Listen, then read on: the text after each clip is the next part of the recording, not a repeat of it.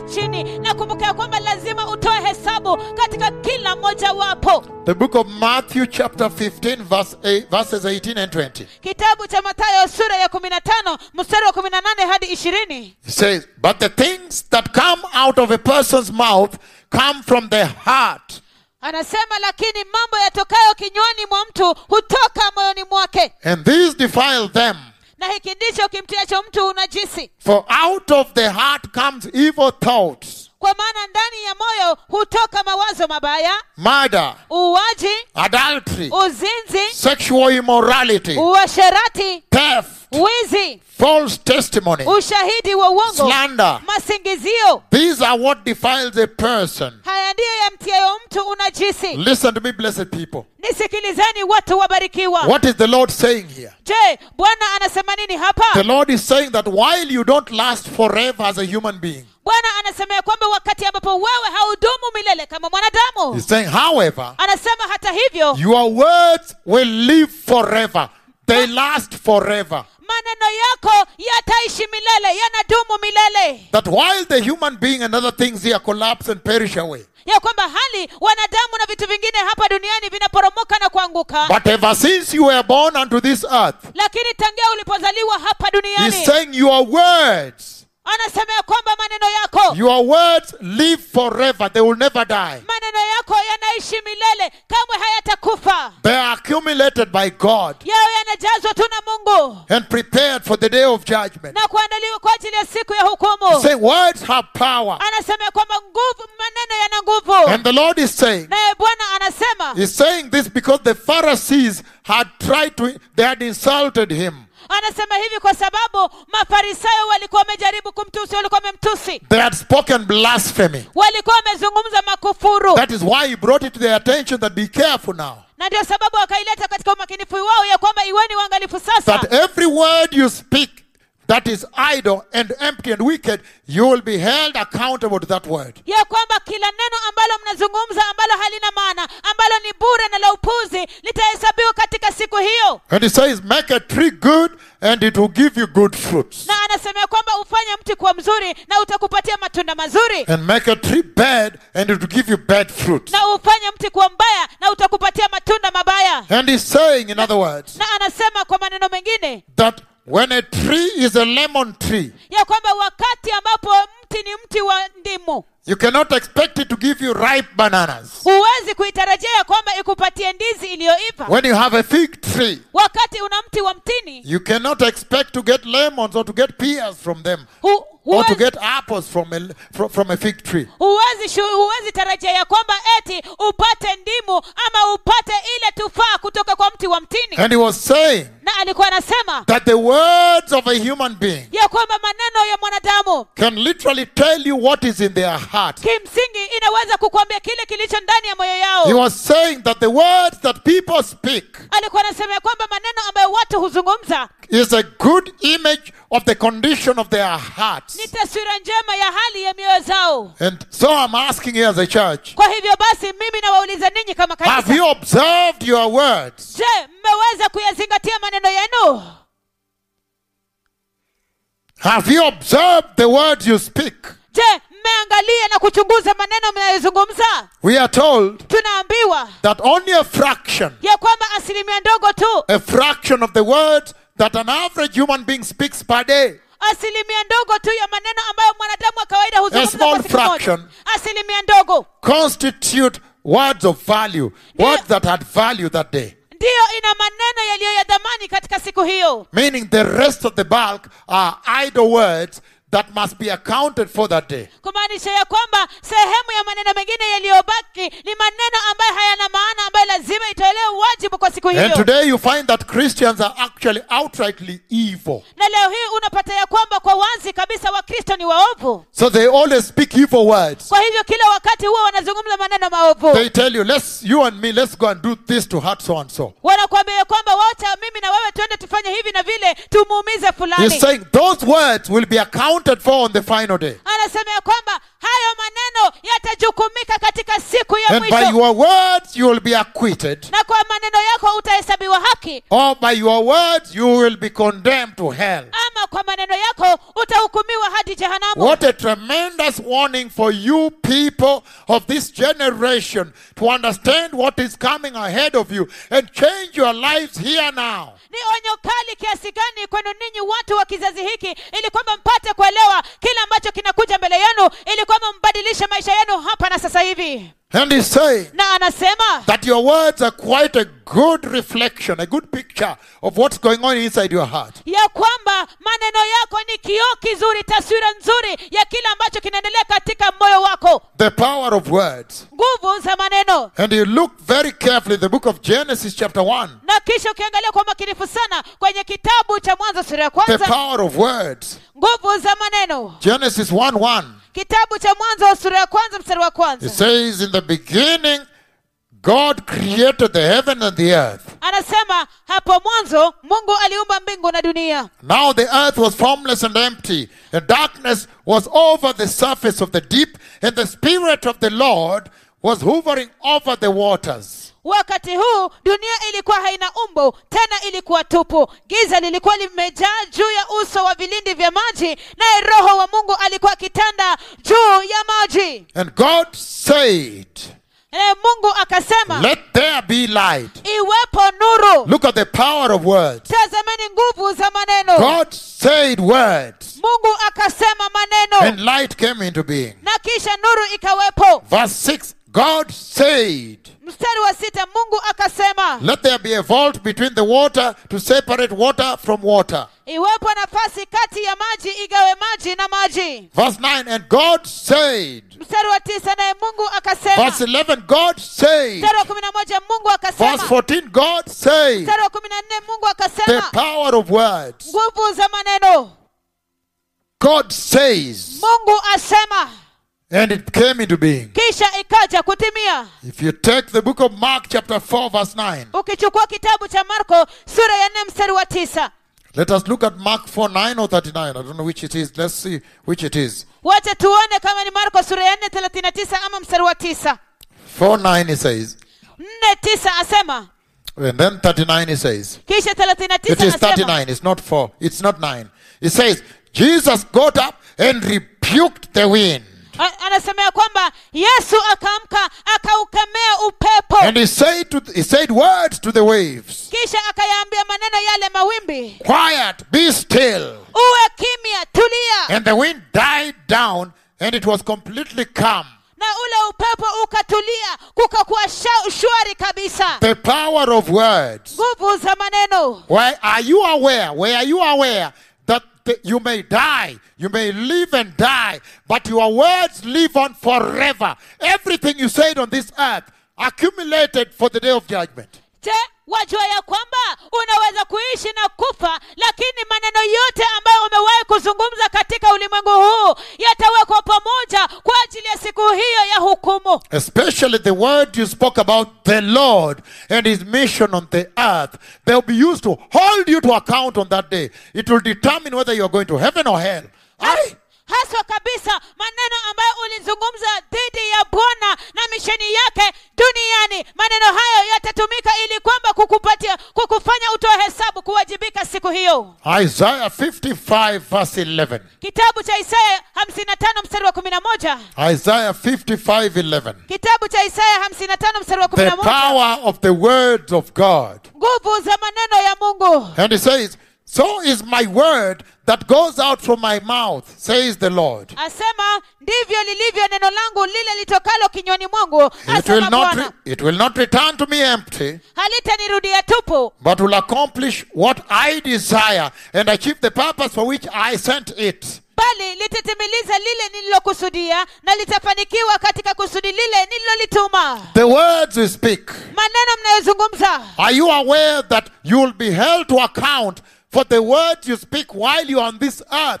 Did you know that? Je, mwajua ya kwamba mtasababishwa kuwajibika kuhusiana na maneno yote ambayo mlizungumza mlipokuwa hapa duniani? The Christians today like gossip. Wakristo leo hii wanapenda masengenyo. Are you aware that God will use all that gossip you have spoken on the earth to check out whether to acquit you or to condemn you to hell? Je, wajua ya kwamba Mungu atatumia hayo masengenyo ambayo ulizungumza hapa duniani kuona kama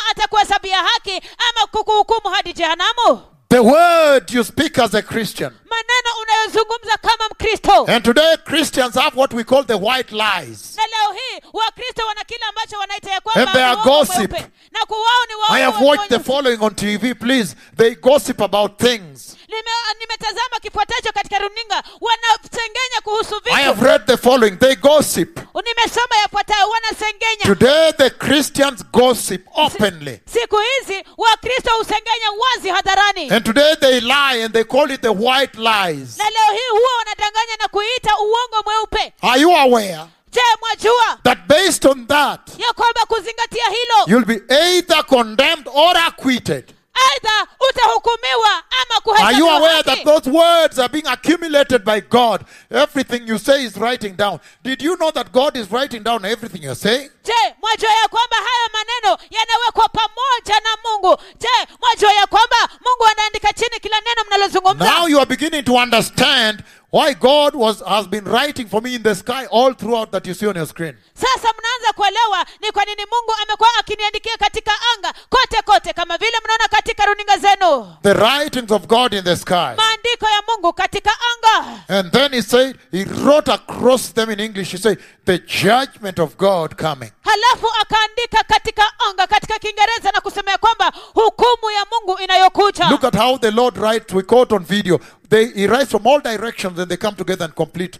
From all directions. Tazameni jinsi ambavyo This Mungu generation anaandika. has seen the handwriting of God. The way God wrote the stone tablets on the mountain, Mount Sinai. This generation has been privileged because of the two prophets. Kizazi hiki kimetunukiwa sana kuona maandishi ya mkono wa Mungu halisia. Jinsi ambavyo Mungu aliandika katika vigae The way he vya wrote the 10 commandments jinsi ambavyo aliandika zile amri 10 on Mount Sinai. katika mlima Sinai. This generation has seen the text of heaven. Hiki kizazi wameona maandishi ya mbingu. They have seen the writings of God. Wameona maandishi ya Mungu. How God the Father writes. Jinsi ambavyo Mungu Baba huandika. This is supposed to be a privy. It's supposed to be a preserve, a privilege, a preserve of the prophets of God and God himself. Hii yapaswa kuwa hifadhi, haki ya Mungu na manabii wake wenyewe peke yake. But when the rapture is near, Lakini wakati unyakuzi then umekaribia, every meeting I go to, hivyo basi kila mkutano unapokwenda, then the Lord speaks to me in the dream at night that tomorrow he will write for me in the sky.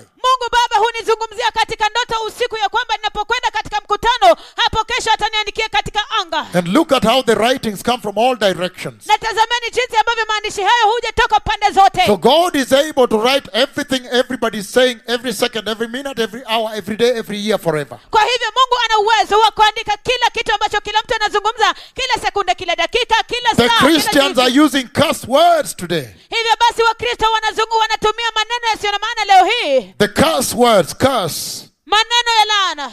Are you aware that God is writing them down? Je, mwajua ya kwamba Mungu anaziandika chini?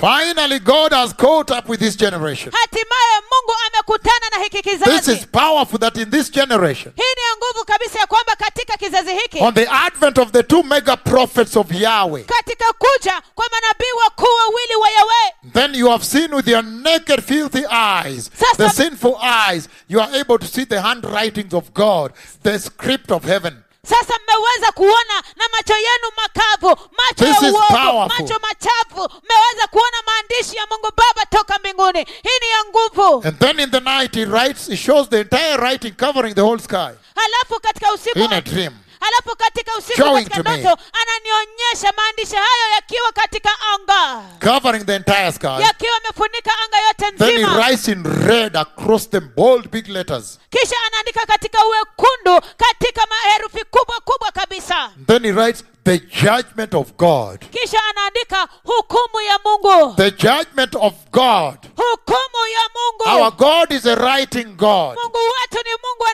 anayeandika. writes down everything you do every day. Yeye huandika kila kitu mnachofanya kila siku. He writes down all the things you do, everything you do every day. Huandika kila kitu mnachofanya kila siku. And he writes down everything you say every day. Naye huandika chini kila kitu ambacho mnasema kila siku. Our God is a writing God. Mungu wetu ni Mungu anayeandika. kufufuka. If you want to talk about the stripes of the prophet speaking with you, I have commanded heaven to open all the way up to Lima, Peru. Kama mnataka kuzungumza kuhusiana na vitambulisho vya manabii hao wazungumzaye pamoja nanyi, nimeamrisha mbingu kufunguka hadi kule Lima, Peru. Those are my credentials that you may believe what I'm saying. Otherwise you will go to hell. You'll be in trouble. Hivyo ndivyo vitambulisho vyangu, ili kwamba mpate kuamini kila ambacho ninasema, ili kwamba mpate kuamini, la That you may avoid idle words, empty words. ili kwamba mpate kuepukana na maneno yasiyo na maana, The maneno scripture matupu. says he will judge, Maandiko yasema ya kwamba atahukumu, that you will stand before him. ya kwamba mtasimama mbele zake. Let's say 73 books per year. Wacha tuseme ya kwamba vitabu 73 kwa mwaka mmoja. Multiply by 70 years. Ukaweza Or maybe kuzidisha. let's say you live 80 years. Alafu wacha tuseme ya kwamba uishi miaka 80. That's 73 books times 80. Hivyo vitabu 73 ukizidisha And when he mara opens 80. each page, each idle word, Na ukifungua kila kurasa, kila neno lisilo na maana, that will be a judgment and a half. hiyo itakuwa hukumu na nusu. And he says you must account for each one of them. Na anasema ya kwamba lazima uwajibikie kila moja So wapo. don't let anyone draw you to sin. Hivyo basi usiruhusu mtu yeyote akuvute kwa dhambi.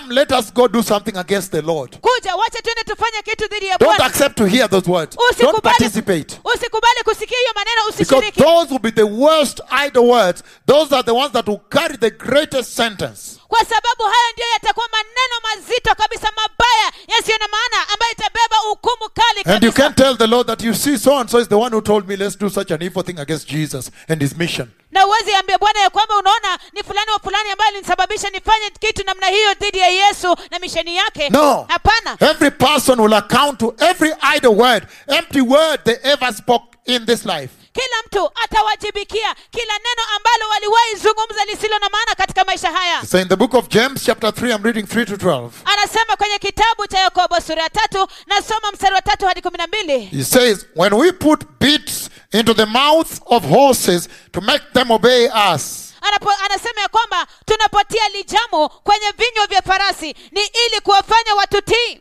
we can turn the whole animal. Hivyo tunaweza kuigeuza mwili yao yote. Or take a sheep as an example, a sheep in the ocean. Au angalia, tuchukue meli kama mfano. Although they are so large Ingawa ni kubwa sana, and are driven by strong winds, nazo huchukuliwa na upepo mkali. they are steered by a very small rudder when the pilot where the pilot wants to go. Lakini hugeuzwa kwa usukani mdogo sana kokote Wherever the anakotaka pilot wants to go. kokote anakotaka kwenda nahodha. Verse 5, James chapter 3. Mstari wa 5 kitabu cha Yakobo sura ya 3. Likewise, the tongue is a small part of the body, Vivyo hivyo ulimi ni kiungo kidogo sana cha mwili, but it makes great boasts. lakini hujivuna majivuno makuu. Consider what a great forest is set on fire by a small spark. Fikirini jinsi moto mdogo unavyoweza kuteketeza msitu mkubwa. The tongue is also a fire, Ulimi pia ni moto, a world of evil among the parts of the body. ulimwengu wa uovu kati ya viungo vya mwili. It corrupts the whole body Ulimi hutia mwili wote katika and unajisi, sets the whole body on course. It sets the whole course rather of one's life on fire. na kuuasha moto mfumo mzima wa maisha yake mtu katika moto, And is itself set on fire by hell. na wenyewe huchomwa moto wa jehanamu. He's talking about the tongue.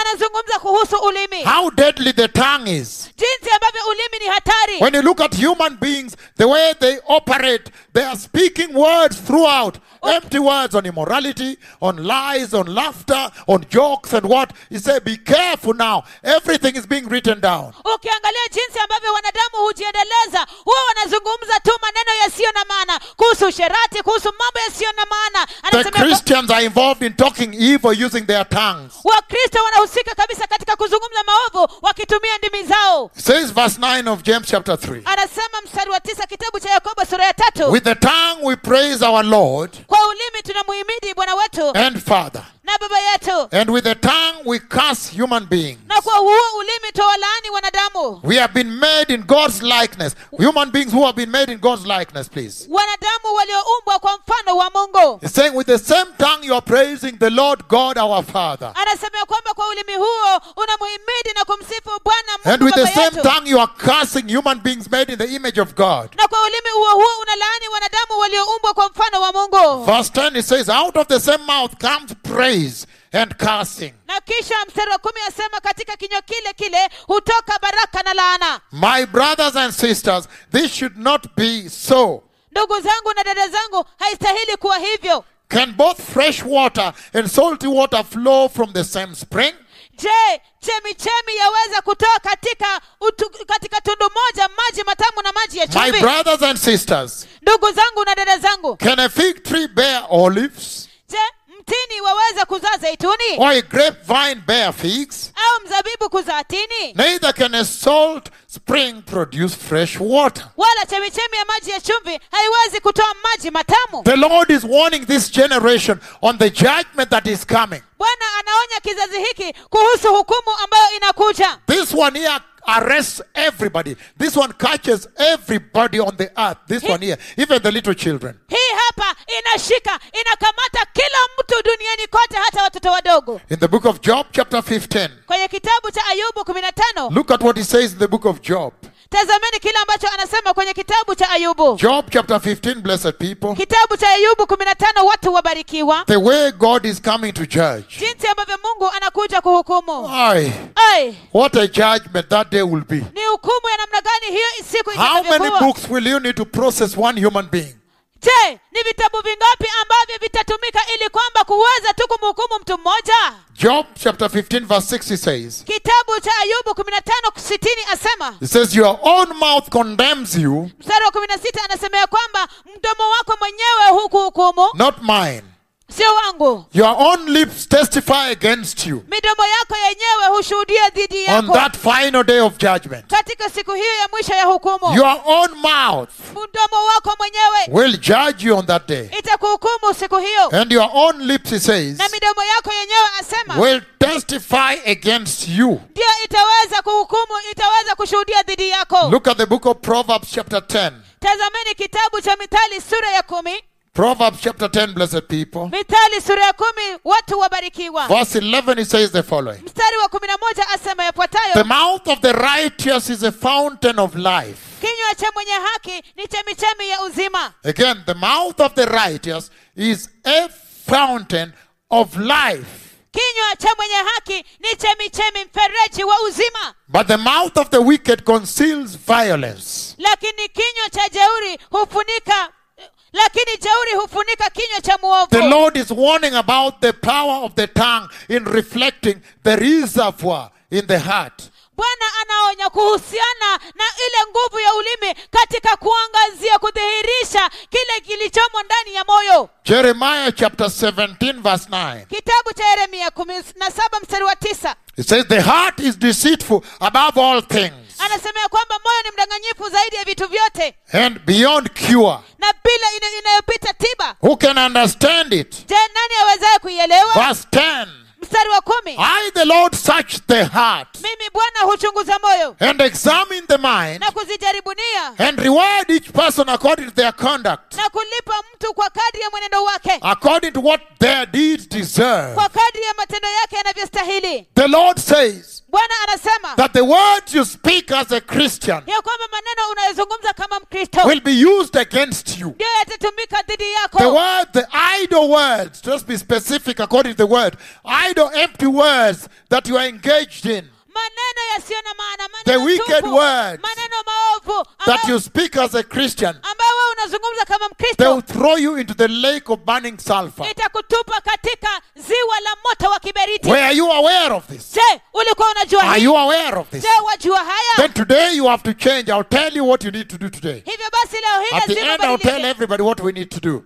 Mwishoni nitaambia kila mmoja kile ambacho Because tunapaswa if you are kufanya. writing 73 books per year, Kwa sababu- then you are done. You are headed to hell. Kwa sababu kama unaandika vitabu 73 kwa mwaka mmoja, basi wewe From your umesha words kabisa. alone, the idle words, you are writing 73 books a year. Kutoka kwa maneno yako tu mwenyewe, maneno yasiyo na maana, unaandika vitabu From your 73. wicked words. Kutoka kwa maneno yako from your maovu, evil words. kutoka kwa maneno yako God is maovu. writing 73 books a year for you alone. Mungu anaandika vitabu 73 mwaka mmoja kwa wewe peke Then how yako. much more should we be careful tonight? Basi je, ni zaidi gani basi tupaswa kuwa I am makinifu going to tell you how to kutusikia get leo? out of there, and from today on, walk differently now. Nenda You are going to kuambia- tame the tongue. Naenda kuambia jinsi ambavyo mtaondoka pale, na leo hii kuendelea mtatembea tofauti kabisa. Nitawaambia jinsi ya kuweka hatamu kwenye ndimi zenu. The book of Matthew chapter 13, Kitabu cha Mathayo sura ya 13 verse 15, it says, mstari wa 15 asema, "For these people's hearts have become calloused. kwa maana mioyo za watu hawa zimekuwa migumu, They hardly hear with their ears." wao hawasikii kwa masikio yao. Isn't that true with the nation of United States and Kenya and Uganda, Zambia, South Africa, wherever? Je, si hiyo ni kweli na Latin taifa? America, until my judgment hit them.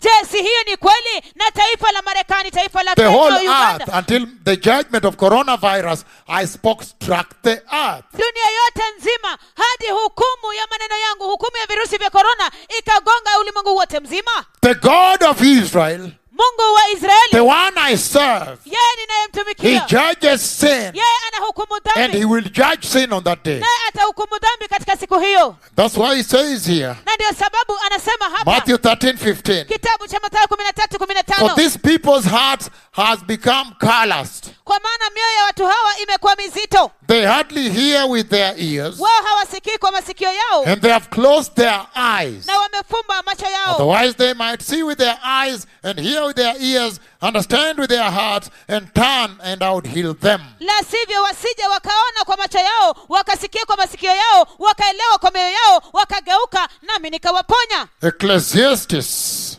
Kitabu cha Mhubiri, Ecclesiastes chapter 9, kitabu cha Mhubiri sura ya 9 verse 3 says, mstari wa 3 asema, "This is the evil in everything that happens under the sun.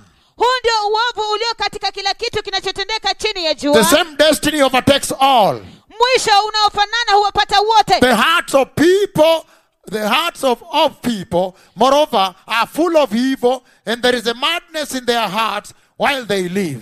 Zaidi ya hayo, mioyo ya watu wote imejaa ubaya, na kuna wazimu mioyoni mwao uangali hai. The Lord is saying Bwana anasema that based on the words you speak, He can tell the condition of your heart. ya kwamba kulingana na maneno ambayo unazungumza anaweza kutambua hali ya moyo wako. The Lord is saying Bwana anasema that He can tell the condition of the hearts of man ya kwamba anaweza kutambua hali za mioyo ya wanadamu strictly based on the words they speak, kuzingatia tu maneno the evil wanayozungumza, words they speak or the good words they speak, maneno the holy maovu, words. maneno If they're always fighting for the Lord, if they're always saying things fighting for the Lord, you can tell that the heart is full of holiness, righteousness. God has filled that heart. Hivyo basi Mungu atahukumu kila mtu kulingana na maneno ambayo wanazungumza, yawe mema ama mabaya. Ukiona ya kwamba kila wakati wanampigania Bwana, kila wakati wanazungumza Somebody, na, I said somebody, please just talk quickly. ikiwa mtu kila wakati anampigania Mungu, anasema mazuri Every time he kuhusu speaks, Mungu, he's rebuking sin. Every time he speaks, he's talking about serving Jesus. Every time he's fighting for the cause of the gospel. Then you can tell that the heart of that person is glorious, full of the gospel, full of God, full of Jesus, full of the agenda of God, holiness, righteousness. That's why they are fighting evil. You can tell the condition of the heart from how they speak, what they speak. kila mtu huyo anapozungumza anakemea dhambi, anazungumza kuhusu Yesu, anazungumza kuhusu uhaki na Ukipata ya kwamba utakatifu. kila mara kuna mtu ambaye like that, Ukipata ya kwamba kuna mtu kila mara ambaye akizungumza kila wakati anazungumza akikemea dhambi, anazungumza kuhusu haki na utakatifu, anazungumza kuhusu Yesu, hivyo basi unajua ya kwamba yale yaliyomjaa mtu huyo ni uhaki na utakatifu. and it says here in the book of Matthew chapter 7, I'm reading 19:20. Na anasema hapa kwenye kitabu cha Mathayo sura 7, nasoma mstari wa 19-20, Every tree that does not bear good fruit is cut down and thrown into the fire. Look at that. kila mti, anasema ya kwamba kila mti usiozaa matunda mazuri hukatwa na kutupwa motoni. He's talking about the people whose hearts are full of evil, and they're always talking about and scheming and planning how to hurt the agenda of God, hurt the mission of God, hurt Jesus, hurt the gospel, hurt salvation. He says, cut down and thrown to hell. These words of mine are read. They're the words of Jesus. It will happen.